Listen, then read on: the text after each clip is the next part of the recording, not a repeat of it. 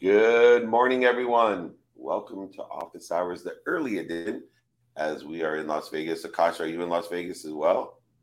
I'm in New York City, but I wish I was in Las Vegas with you guys. The only reason I wish I was in New York City would have been that's my daughters live there, but they're on their way here. So I have, although I would like to time as well, I would love to have this be an 8 a.m. show instead of a 5 a.m. show. How about you, the incredible Michael Unbroken? Yeah, man. Good morning. Excited to be here with you. And, it's okay. You can go take a nap in the afternoon, man. You know, I know one of the things. Oh, I know my problem. Akash said your mic was a little low. I'm not because it's sitting on my desk. Um, anyway, one of the interesting things, Mike, I know when someone's a student of their calendar, when they are on time, but even closer to the time they're supposed to be here, as you know, every second counts. And I love the fact that I was here at 4:59 and 20 seconds, and you got here at 4:59 and 40 seconds. So we're rocking and rolling on the time. That's right. But guest here, speaking of time, is the founder and CEO of Winley, and Aakash Shah. Welcome, officers. Thanks so much for having me, David and Michael. I'm so excited to be here. Well, excited to have you. My family is well known in the allergy space. I don't know if you know that, but I have a famous allergist. My uncle Eli Meltzer owns San Diego Allergy and Asthma, and still speaks, although he's late in his 80s, around the world about allergies. And he has built. Talk about aligning your skills, your knowledge, and your desire. That's what he loves. And I used to make fun of him. As I got older, I realized, man, this is a guy who's fulfilling his passion. It's just not my passion. And I know it's not Michael Unbroken's passion or allergies, but empowering others and helping others are. And you at Winley have an at-home allergy test and treatment. And a lot of people may not know that much about allergies and how dangerous they can be and how life impacting they are. So I thought we'd start there with a little education on, what is the issues with allergies? Is it just, having a sneeze or a rash, or is there a lot more to it? Yeah, I think you're absolutely right, David. Most people think of allergies as, a few weeks of sneezing in the middle of spring, but it is much, much worse than that, especially if you have chronic allergies or a severe food allergy, right? So if you have chronic allergies to pollen or pets or dust, you are probably spending every single week of the year sniffling, and you just have some brain fog, and you're operating at half capacity, if that, right? So something I like to say is, if you don't have allergies, think of the worst cold that you've ever had and how it just felt like you were sluggish and unable to move. If you have chronic allergies, that's what we're like all the time, myself included. And you can actually, I've had a friend who had such severe allergies that you can die, and there are deaths from allergic reactions. Is that correct? What are the numbers? Absolutely. Yeah. So if you have the bad luck of having a really bad allergy and then you expose yourself to something you're allergic to. So you see this happen all the time with peanuts or with shellfish, bee stings even.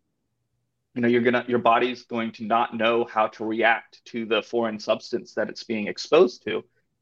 While you and I know that it's safe, your body is going to say, no, this is really dangerous. We need to go into full out alert. And then you go into what's known as anaphylactic shock, and it starts freezing up the muscles in your throat, and it makes it difficult for you to breathe, eventually leading to death. So allergies can be something as light as, a few sneezes here and there to literally being something that can kill you. Yeah, and Akash, I'm unfortunately one of those people in that boat. I've lived in almost 20 different countries of the world, and I have had an EpiPen by my side on that adventure. Somehow made it through Asia without using it one time, surprisingly. I think that unfortunately, if you are one of the people like me who are so impacted by this, it gets really old going to the doctor, sitting there, getting a shot, waiting 25 minutes, going back along your day, and then dealing with reactions and breakouts and things of that nature. I mean, I've tried allergy shots probably 4 or 5 times to really no result. And you have this amazing product here in Windley. I'm so curious about how not only you differentiate yourself from traditional medicine, but why someone would want to go this route. Absolutely. Michael, I think you sound like you're very familiar with allergies and allergists and everything you have to go through. What Michael was referring to with allergy shots is, the traditional treatment when you don't know what you're allergic to and you want to fix them forever is allergy shot immunotherapy. So your primary care specialist, your doctor you go to for everything, refers you to an allergist. You hope that you can get in on time because they have huge wait lists because there's not enough allergists in the United States. When you finally get there, they prick you 40 times. Michael, did you have to go through that like barbaric allergy testing? Yeah, definitely. Yeah. So they literally You put look so underneath excited your about it, skin. Mike. Oh, it's not a good Not time. fun. They literally put underneath your skin 40 to 60 things which are forcing an allergic reaction. You can't take any antihistamines. It doesn't feel good. And you come back sometime later and they say, look, now that we know what you're allergic to, we can fix you, but you got to come in every week for a large number of years, usually 5 years. And hey, look, if you have to go take a vacation, you're going to have to add some time on to the end because you're going to be missing your dosages. This treatment is proven and it works. But what we found, and when I say we, I mean the entire global medical community, have discovered that if you take that same substance, instead of injecting it in yourself once a week, but you put it underneath your tongue once a day through just a very simple dropper like this one, you're able to get the same change in your immune system so that your body stops being allergic and stops having an allergy response and does not have an allergy response anymore. This is not new technology either. If you go to any university hospital like Johns Hopkins or Stanford or Harvard, and you ask for under the tongue allergy immunotherapy, this is what they'll give you. We just find that it hasn't quite made it all the way out to the people yet.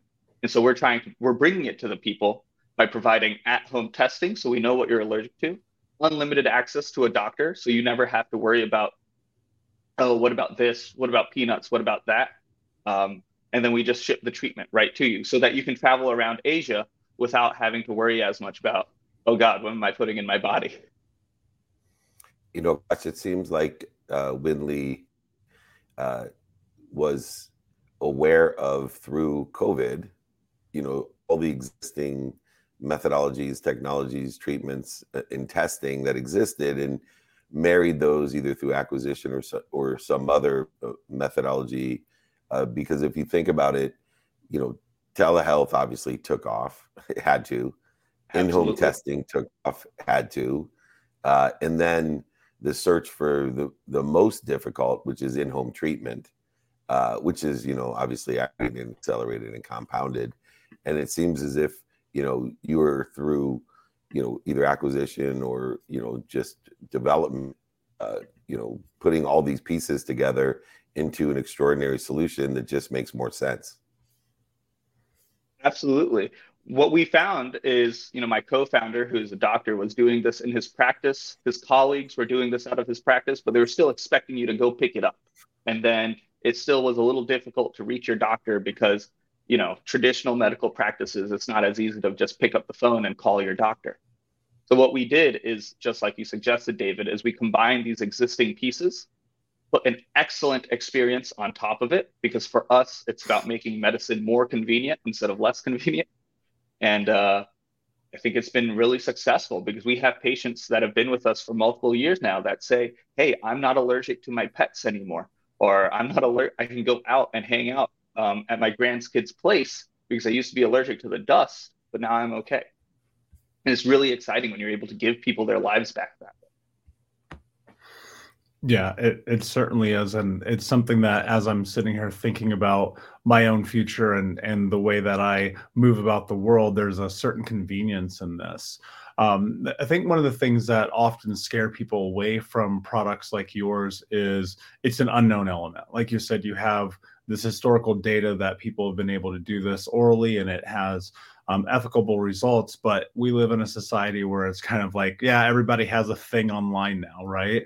Obviously, you've differentiated yourself in a lot of ways and have a background and history of being able to do this.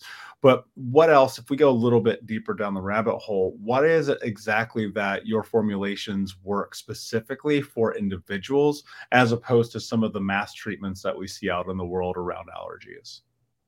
Absolutely. So we're not trying to do anything new. We're literally applying what you would get at an academic medical center because we're using the same formulations which would be given to you at those places. And these formulations are the ones which are suggested by the professional academies, so the professional associations of doctors and ENTs and allergists. The way the process works is we send you an at-home allergy test kit, which only requires one finger prick because we need a little bit of your blood to test. We're not kind of putting you through a torturous in-office exam. Where we get these lab results, which are gobbledygook to the average person, and we create a beautiful visualization. We share that with you so you know exactly what you are allergic to. And this is all given to you during a synchronous physician visit. So you're sitting face to face with a doctor on telehealth. And then the doctor will work with you to say, okay, Michael, in your case, you're allergic to, Las Vegas pollen and cats, and also in New York. And those are the three places where you are most often. Those are the three things which affect you the most. Let's make sure we handle that.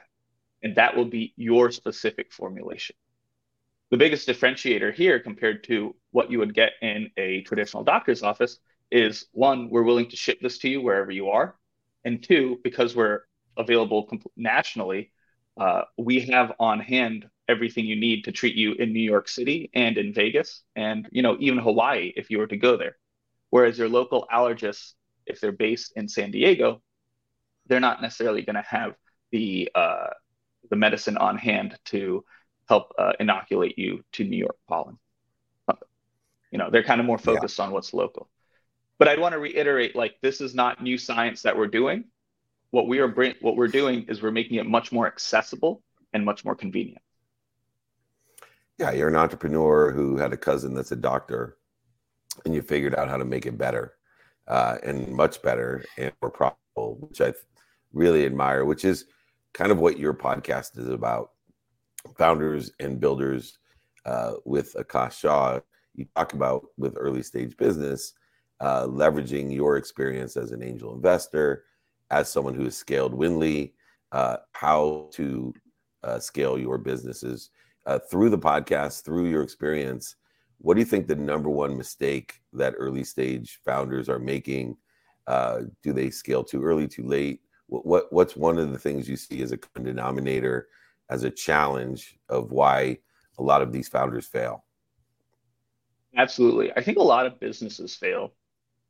I don't want to say the founders fail. I think the businesses fail. Founders are learning the whole way through. Right. And founders expand, right? The businesses, they might close.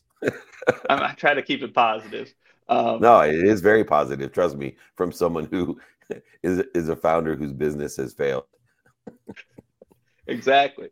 I'm not like Michael Unbroken. Nothing's unbroken. It's all unbroken in his life. There we go. I think there is a lack of understanding to what is actually driving revenue. So a lot of times, if people have a product which is actually selling, they scale too quickly. So they just start investing in sales, in marketing, without really understanding the customer, without really understanding, what is driving those sales. And you see this all the time across every industry, right? Someone has that initial bite of success. They're like, oh, this is working so well. I'm not going to just double down on it. I'm going to quadruple down on it, or I'm going to go 100x. And then all your model, it doesn't matter how good of a business person you are when it comes to modeling, because all that's going to break when you change the assumptions that aggressively. So I know it sounds like something everyone says, you're scaling too quickly, but that's basically it. But I think the solution is just really dig in and see where are your sales coming from, and be a little more focused on that. Yeah, I think, in the depth or the subtleties of what you're saying is, what are your what are your invisible assumptions that we're making as we scale, and where we're directing our resources to, which causes us to have that affect. Anyway, Aakash, I am amazed by your genius. Would love to be a guest, as I know Michael Unbroken, on your podcast and talk about scaling businesses. And thank you for being a genius. This is amazing. Genius, in my opinion, is an expression of God. People like Aakash, like I always say, are saving the world. Entrepreneurs will save the world, whether it's from allergies or plastics or holes in the environment. You'll see people like Aakash Shah leading the way, founder and CEO of Winley, host of his own podcast. Check him out. Follow him. You should be if you aren't. Winley.com, WYNDLY.com. Thanks for joining me. We'll see you soon, Aakash. Thank you so much, David. I really appreciate it. You got it. Awesome. All righty. Next but not least, there we go. Reynald is here. He's not connecting. Michael Unbroken is accidentally disconnected as well. And so we will see where everybody's at. I probably should have left Aakash on here for a little bit further conversation. But there's my man. Hello.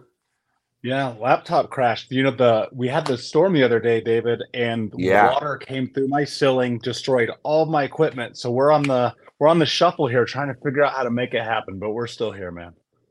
Yeah, well, thank you for always making the effort. I certainly appreciate it. Well, we have Reynald was in and out as well, so he might live in Las Vegas. I know there was and Gigi lives in Gigi lives in Las Vegas, and we knew immediately when the storm was out, when she was calling us. But while I have you here, I would love to know, through you live a very active life, and when you have a circumstance in which was not planned, nor would you want, it creates challenge for yourself. When that storm hit and your equipment all goes down, and I know you rely on that equipment and electricity, as a lot of us do, talk me through the mindset, the heart set, and the handset to be able to be here today, to be able to stay productive, accessible, and gracious, where a lot of people are still spiraling.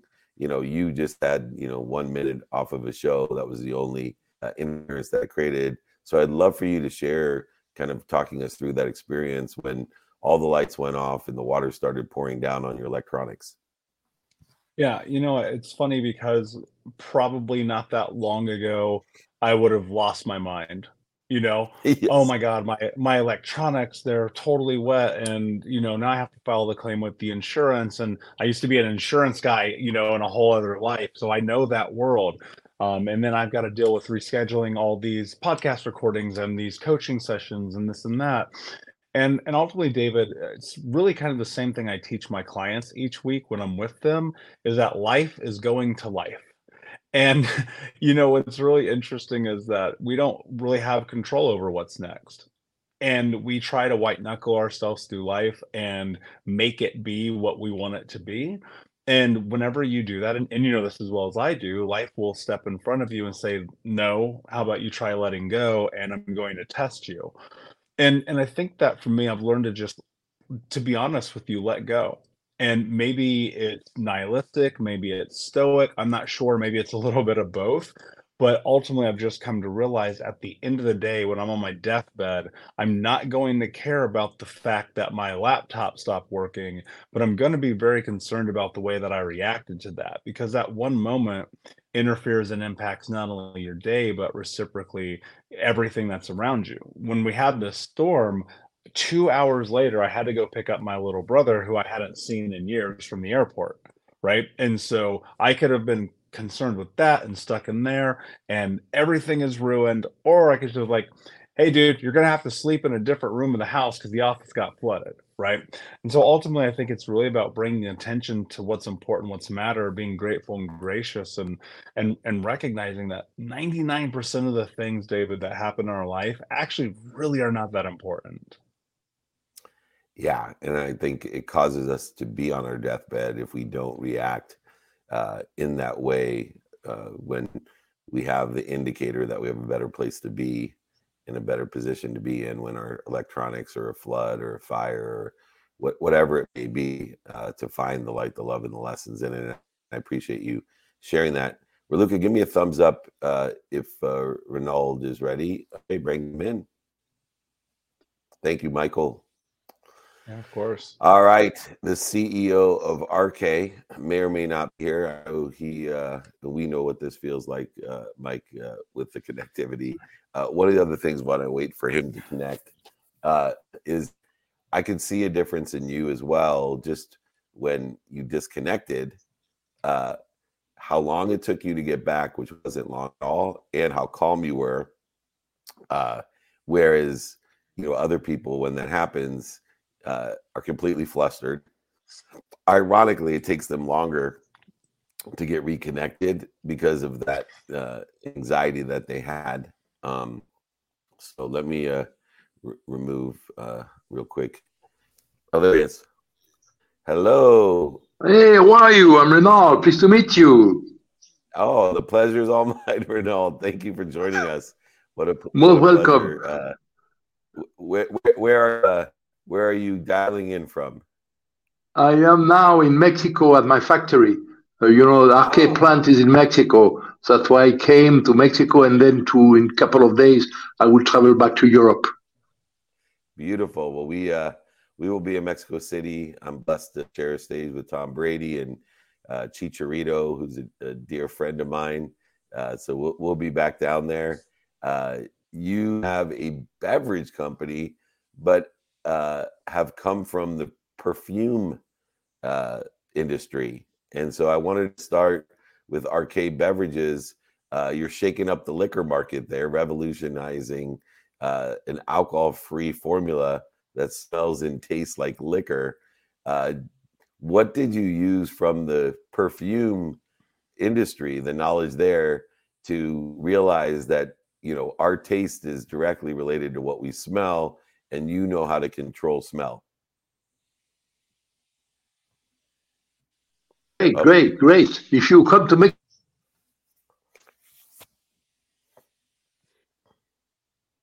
I'm going to have to call Michael. I'm going to have to call Carlos Slim. I think Telcel is not providing the bandwidth necessary to utilize online video. Yeah, What do you think? I think you're right there, David. Yeah, I think you're spot on. Yeah. What a shame. So, you're so interesting. I'm going to go with this a little bit while we wait for our friend to get unfrozen. We could make a movie about that. Well, broken and unfrozen.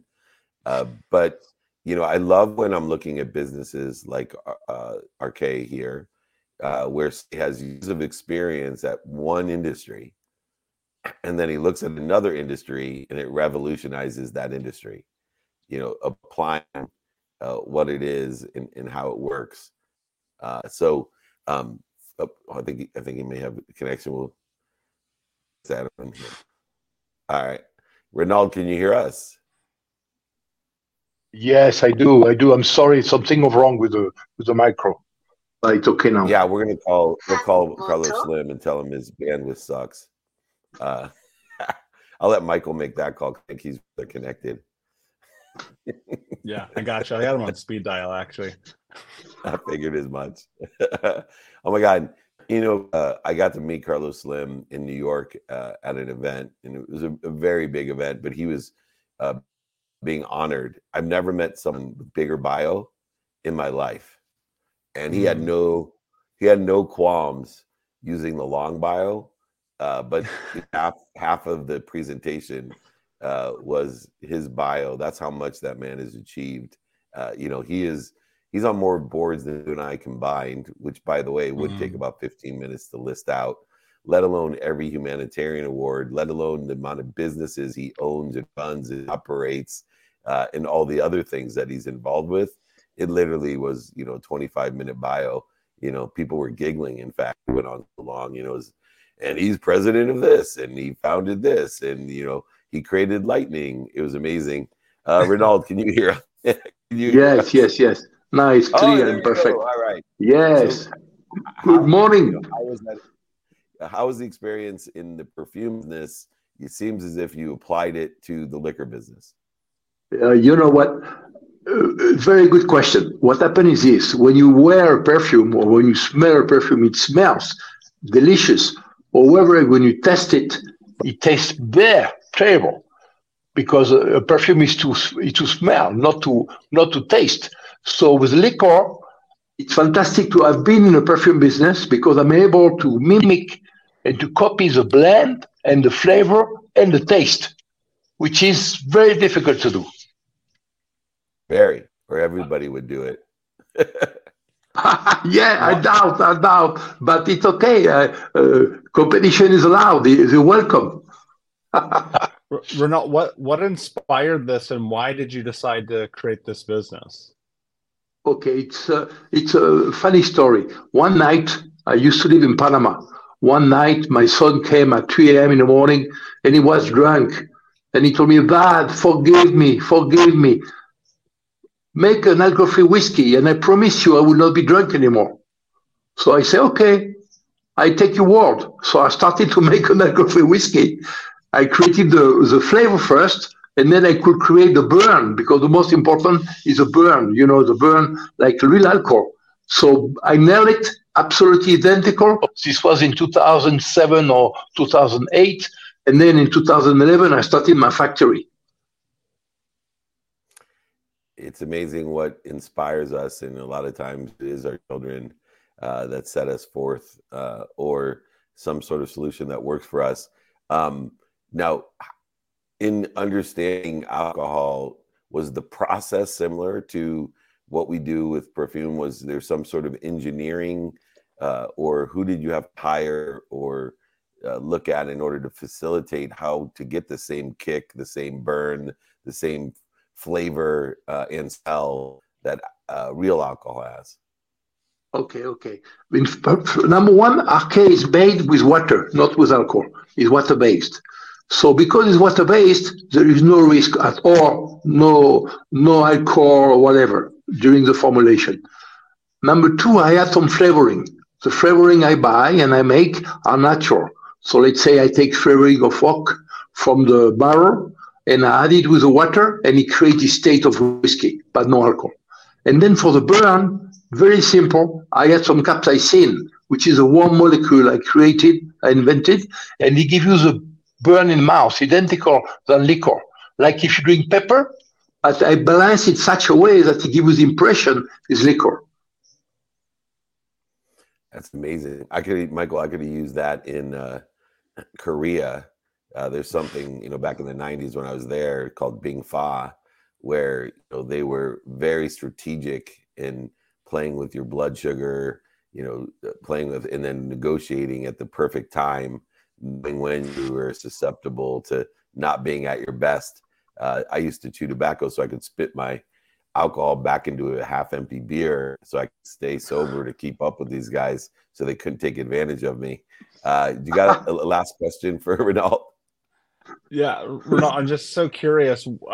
As you see more people heading towards an alcohol-free lifestyle, where are you finding most of your clients coming from? Are they from social media? Are they younger generation? Where are you finding your clients? Okay, I'm going to explain to you is, in fact, from a silly story, it started to be an unbelievable story. And I'm going to tell you why. Number one, millions of people or billions of people drink liquor every day, which is normal. Everybody drinks liquor. That's why liquor is full in supermarket, is everywhere, in gas station, anywhere in the world, not only in America, in the world. But many people don't drink. And many people want to get away from liquors also. So my clientele, my customers, are people that suddenly they realize that there is an alternative to liquor, because maybe they have an issue with medicine, or they're under medication, or just simply they want to have a life without the liquor, or maybe for religious aspect. Maybe they don't really liquor because they're Muslim, or maybe they don't really liquor because they're Mormon, and also because people want to be sober. Because when you are sober, you do things better. Honestly speaking, you do things much better. And little by little, from I will say from 1 million followers for Arcade, we came up with 6 million, 10 million, 100 million, and then suddenly today, like 50% of the planet is looking for an alcohol-free world, an alcohol-free life. This is why Arcade is so important. I don't pretend to be the best one, I'm not. But what I am, I created the concept. And now what I like the most is that all my competitors came inside, came around me, and they showed that my idea was right. Because today, them because it shows absolutely that I was right with my idea. But again, it's an idea. I will say it's more a mission. I have a mission because I help people to be in good shape. I'm selling the product is one thing. Everybody has money and can sell product. But I'm not looking for selling my product only. I'm looking for a mission to help people to get away from liquors, to treat their kids very well, to pay the school in time, to be good fathers, and so on and so on. So the getting away from liquors is a new way of living. This is mostly my point. And it's a terrific mission that you're on. If we took the amount of time, emotion, value, relationships, and money that is wasted because of alcohol, it is amazing what it would do to the entire world's GMP. That money that's spent on alcohol, if it was spent on non-alcohol, would have such an impact on our economy. It would be incredible. And it's not just because of the productivity, the accessibility, but it's also because of the damage that it occurs in those areas as well. Once again, entrepreneurs saving the world, and it's amazing how we can trick our brains as well with the same taste, smell, flavors, and experience through re-engineering. Reynald, Vito, and I'm going to try it, Grattagliano, my man, arcadebeverages.com. If you don't like the effect of alcohol, but you like the experience of it, there's no better thing to purchase than Arcade Beverages. Check them out. There's a reason there's so many people trying to get into the space. Thanks for joining us, Reynald. Thank you so much. I appreciate very much. Bye-bye. Keep up the great work. All right. Entrepreneurial heroes we have here today, that's for sure. Clea is here. Clea Connor, CEO of Open Debate, opentodebate.org. Welcome to Office Hours. Well, thank you so much for having me. Good morning. Tell me where you are right now, because you look as if it's like 4 p.m. You are right. So well put together and awake and all. For us, it's like 5:30 in the morning. Where are you right now? I'm in New York, so I have a few more hours on you. A little advantage. I was going to say, are you in London? Because man, that's the way I like to look by 4. Yeah. It's complete smoke and mirrors. It's just one little ring light on a USB, and that's it. Works miracles. You're doing a great job, and we appreciate you being here. My wife and I celebrated our anniversary and her birthday this past weekend, and it was interesting because one of the issues, we have 4 children, and we go to after function with other parents, and we have a huge family, and in the context of all of our relationships, there doesn't seem to be an atmosphere which was really around when I was young, when we had these family functions and after the football parties, where like people were open to debate, and they were at least somehow reliant on facts, not siloed facts of engineered into the community that you belong to, whether it be a political community, a social community, a religious community, a geographic community. There seems to be this closing of the door of debate because it's just not worth it. And, I'd rather maintain a relationship with a relative or a friend than debate that person to improve each other's perspective. How, as you're launching the Open to Debate platform, Yeah. can we restore the critical thinking, the facts, the reason, the civility that has created America, a soapbox community?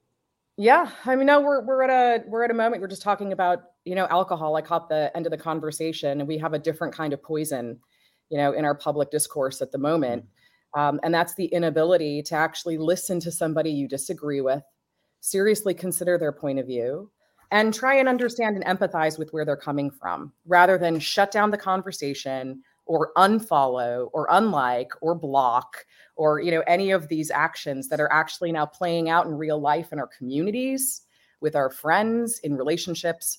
But the model we have for the national model we have is a letdown for people. So when you're seeing at the very top the kind of debates that are really toxic rhetoric, they're talking points, they're oftentimes avoiding answering the serious questions. We don't have a national model for how to debate, how to disagree, how to have a productive conversation, synthesize ideas, and ultimately come up with better solutions. That's really debate is. It's a method and a process. So at Open to Debate, we're bringing the two sides together. We're providing a national model for how to actually disagree, and how we can, sort of understand each other through different points of view, different perspectives, and actually listening. So that's the art that's kind of been lost too, is listening and actually having to sit down and hear something that you disagree with. And you can be in a silo all the time now with your own media, like you said, without having a shared set of facts. And I think people are kind of allergic to the word debate. And that's another thing that we're working here as a nonprofit, nonpartisan organization to sort of rehabilitate the role of debate in democracy. A more informed electorate is a functioning country. And at this point, if you're able to not interact with half of the country, or think your own thoughts, have your opinions, never really have to defend or understand why you came up with that, or have a contrarian point of view, even just information to justify your set of opinions. So really, we're bringing these, say, two thought leaders together that really disagree, but have oftentimes a shared set of facts and definitions, and we start the debate there. I absolutely love that. And we live in an incredibly divisive time right now, probably more so in history, predominantly because of our cell phones and the internet. And when you go look at and study algorithms and social media, the silo begins the second you go to Google. And that gets reinvented on a daily basis on your search practices. I mean, I heard someone, it might have been Brendan Burchard, said, if you want to know who someone is, go look at their YouTube landing page. And I thought that was really fascinating because it's so true how we can just get stuck in this. But I also think that there's an importance in recognizing that just because we disagree with someone, it doesn't make them toxic. It doesn't make them narcissistic. It doesn't make them bipolar. It doesn't make them whatever catchy word of the week it is. How do you allow people the space to step into difference in both a healthy and protected way? A lot of it comes down to three things, three fundamental elements of like what distinguishes a debate from a discussion or a conversation. The first thing is framing the central question. So oftentimes people get, into a conversation that gets really heated, but they're talking past each other because they're using different definitions, or they're starting from a place where they're not on the same page to begin with. So a real debate has to have a central question, something that's perhaps provocative, but that you can answer very clearly yes or no to. Like, should NATO admit Ukraine? Is a debate that we just produced last week. It's on NPR right now. The answer is it yes or no, and why? And what's your body of evidence? The second thing is the moderation. So how we're actually then saying, you've answered yes or no to this question. Tell us why. Give us your evidence. Give us the information that we're going to learn from. But then we want to compare and contrast those ideas and actually have an exchange. So the way that we moderate these debates, our primary host, John Donvan, we have a bunch of guest moderators as well, is very much a lesson in how to structure productive questions with somebody, how to really take active listening with a point they made and ask a follow-up question to reveal a little bit more, peel back layers and understand where somebody's coming from. And then the third thing is having uninterrupted, parts of the conversation. So opening remarks, it's the structure of real debate where you have opening remarks that are completely uninterrupted. Then we have a back and forth, sort of a cross-examination segment. We bring in for Q&A additional experts, people that really understand the conversation, journalists, thought leaders in their field, researchers, and have them bring another level of sort of, I don't want to use the word interrogation, but really push both sides so that we learn more. And so it's also just structure. So it's framing, moderation, and structure that really sets these apart. And Clea, one of the things that I love about the Open to Debate platform is that one of the things that's missing today is revealing invisible assumptions. And I'm going to use a really, having 3 daughters and my wife, they hate this example because it is something that people are afraid of talking about. But if you look at the topic of abortion, highly charged, highly charged. So I take the approach of Open to Debate of let's figure out the invisible assumption first. So for example, if you believe, which can't be proven, that there is a life at a certain number of months and you are against murder, then how can we not participate in your perception that abortion would be bad after that month occurred? So if you believe it is 0 months, 1 month, 2 months, 3 months, 4 months, whatever it is, that is an invisible assumption. And so many people have wasted, again, time, money, emotion, value, etc., without examining via a process or a methodology like Open to Debate to reveal the invisible assumption, to say, hey, I appreciate where you're coming from because you and I agree that murder is bad. We just can't agree on what month murder occurs. We know it occurs at 50 years old, but whether it's 3 months or 4 months is an invisible assumption.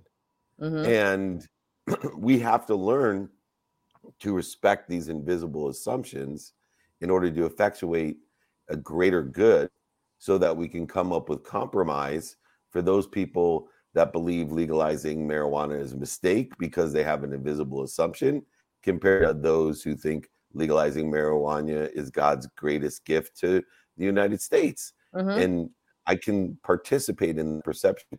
What do you think it is most in the process of Open to Debate that reveals these invisible assumptions that unites us and separates us? That's the cool thing. I mean, so a debate by design isn't intended to necessarily find common ground. I mean, where you find common ground is the fact that now you have two people sitting together who really disagree, who are willing to have a serious conversation and hear each other out. That's where the common ground exists. But then we depart from that so that we're able to say, I think what's helpful is a measurement tool that we've used in the past, which is taking a vote from somebody who comes in at the very beginning on a central question. And to use your example, legalizing marijuana was a mistake, yes or no. You cast your vote, listen to the debate. We then poll you again at the end and say, did you change your mind? Did you shift your opinion? Are you now, on the other side? Are you undecided? Or are you more convinced than ever after hearing this debate that your point of view is right? And on average, over the last 10 years, 32% of people changed their mind. That is a huge number when you consider just how isolated people are in their political thinking, or at least the narrative that we're told, that we're so divided, that we can't understand each other, that social media is definitely creating this huge gulf between us and society. But if a single debate can move the needle 32% and actually help people sort of understand another person's point of view, or at least see the merit in arguments that they disagree with. You may not change your mind, but you may say, wow, they had a lot of points that I really didn't think about. Incarceration rates, for instance, in that particular debate. Understanding what arguments are sort of going to actually shift and change the outcome of public opinion. So that's really the process debate is doing. It's giving you very specific points that you can focus in on, and that may change the way you think. But you also start out perhaps by saying the framing of this debate isn't abortion good or bad. It's life begins at 1 month, 2 months, 3 months, to use your example, and then really focus in on the framing of that conversation rather than try and take on the entire, abortion debate and where your morals are, or, bringing in religious beliefs or bringing in other things. If you're focusing, say, perhaps right on that question and bringing in different scientists, different doctors, different examples, then you're having a different kind of debate as well. Yeah, and I think what's really interesting is it really appeals to what I teach in define the ego-based consciousness that separates us. So whether you have a need to be right, a need to be offended, a need to be separate, inferior, superior, all these different needs of the ego that we prescribe to fear only generate more separation, more void shortages and obstacles and outcomes. And, I think I would highly suggest people to engage and open to debate just because of the subject matters, even if you're interested or not in, should artists be allowed to borrow from cultures besides their own, whether that interests you or not. I think it's important for us to start learning a new rhetoric, a new methodology of communication, effective communication, where not only can we appreciate those who have the same opinion, but I think what's really missing and what open to debate allows us to do is relearn to appreciate people with different opinions. And that's what this country is founded on. And that's what unity exists and relies upon. Clea Connor, most well together person here on the show, even those that were back east and in Mexico City. Thank you so much. I am definitely a fan, and I can't wait to see some of these upcoming programs so I can learn how to unite more people by not agreeing, but by understanding and appreciating. I think that's the core of what you're doing. And bravo to you. Go to opentodebate.org, CEO of Open Debate, Clea Connor, one of our entrepreneurial heroes as well. Thank you so much. Thank you, David. So nice to be here. Great to have you. Thank you. All right, Michael Unbroken, we are miles apart from each other. And I look forward to seeing you later on today at the Win, at our studio there in the lobby of the Win. Maybe you and I can do some content too if my esteemed guests have a little extra time. I'd love to sit down and get some content in that killer studio that we have. We're going to be doing a meet afterwards, so I'm hoping you can hang out. I know your schedule is extremely active. Perfect. We'll be at the Win 5:30 to 6:30 for a meetup. Me and the Michael Unbroken will be at that meetup right there by Tableau, right there by the buffet, right there in the lobby of the Win Hotel in Las Vegas. It's going to be amazing. What is your takeaway for the day, Michael? Man, it really hit me that all three of these incredible entrepreneurs and change makers are innovators. And you look at each one of these industries, you could argue allergy shots are 50 years old. Alcohol is as old as oxygen, and debate is older than that. And even in all these industries, considering their age, how dogmatic each of them are individually and collectively, these people have come together and said, I think I can do it differently that's more beneficial to humanity, faster, more economical, more informational. And that is what entrepreneurship is. And even like as I think about the future of my businesses and what I do, what you do, what we all do together. I mean, we're in innovation right now, David. Just this moment, this conversation, 500 plus episodes of Office Hours. It started with an idea to do something different. And it's just a reminder, man, I wish people could understand this. When I'm coaching entrepreneurs, I'm trying to force this into their brain where it's like, it doesn't matter if it's been around forever. If you believe you can do it better, different, or more impactful, you're obligated to do it. And I love seeing that from people. Yeah, me too. And I think this was one of my favorite episodes with us, even though Mike Diamond no-showed us. I thought it was going to be a less than instead of the more than, which it is. But more importantly, I believe entrepreneurs are going to save the world. And this episode to me was proof of that, but it's also proof of karma. Karma, if you look at its definition, means action.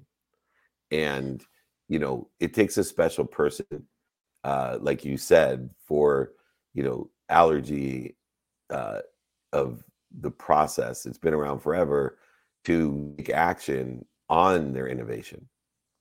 And, Aakash did that, with his cousin, who was an allergist, and completely changed the world. I don't know how many millions of people suffer like you that aren't going to suffer anymore. Obviously, Reynald, he took action because he loves his son so much. And he figured maybe there's some other people that love other people so much. Maybe I can create a solution.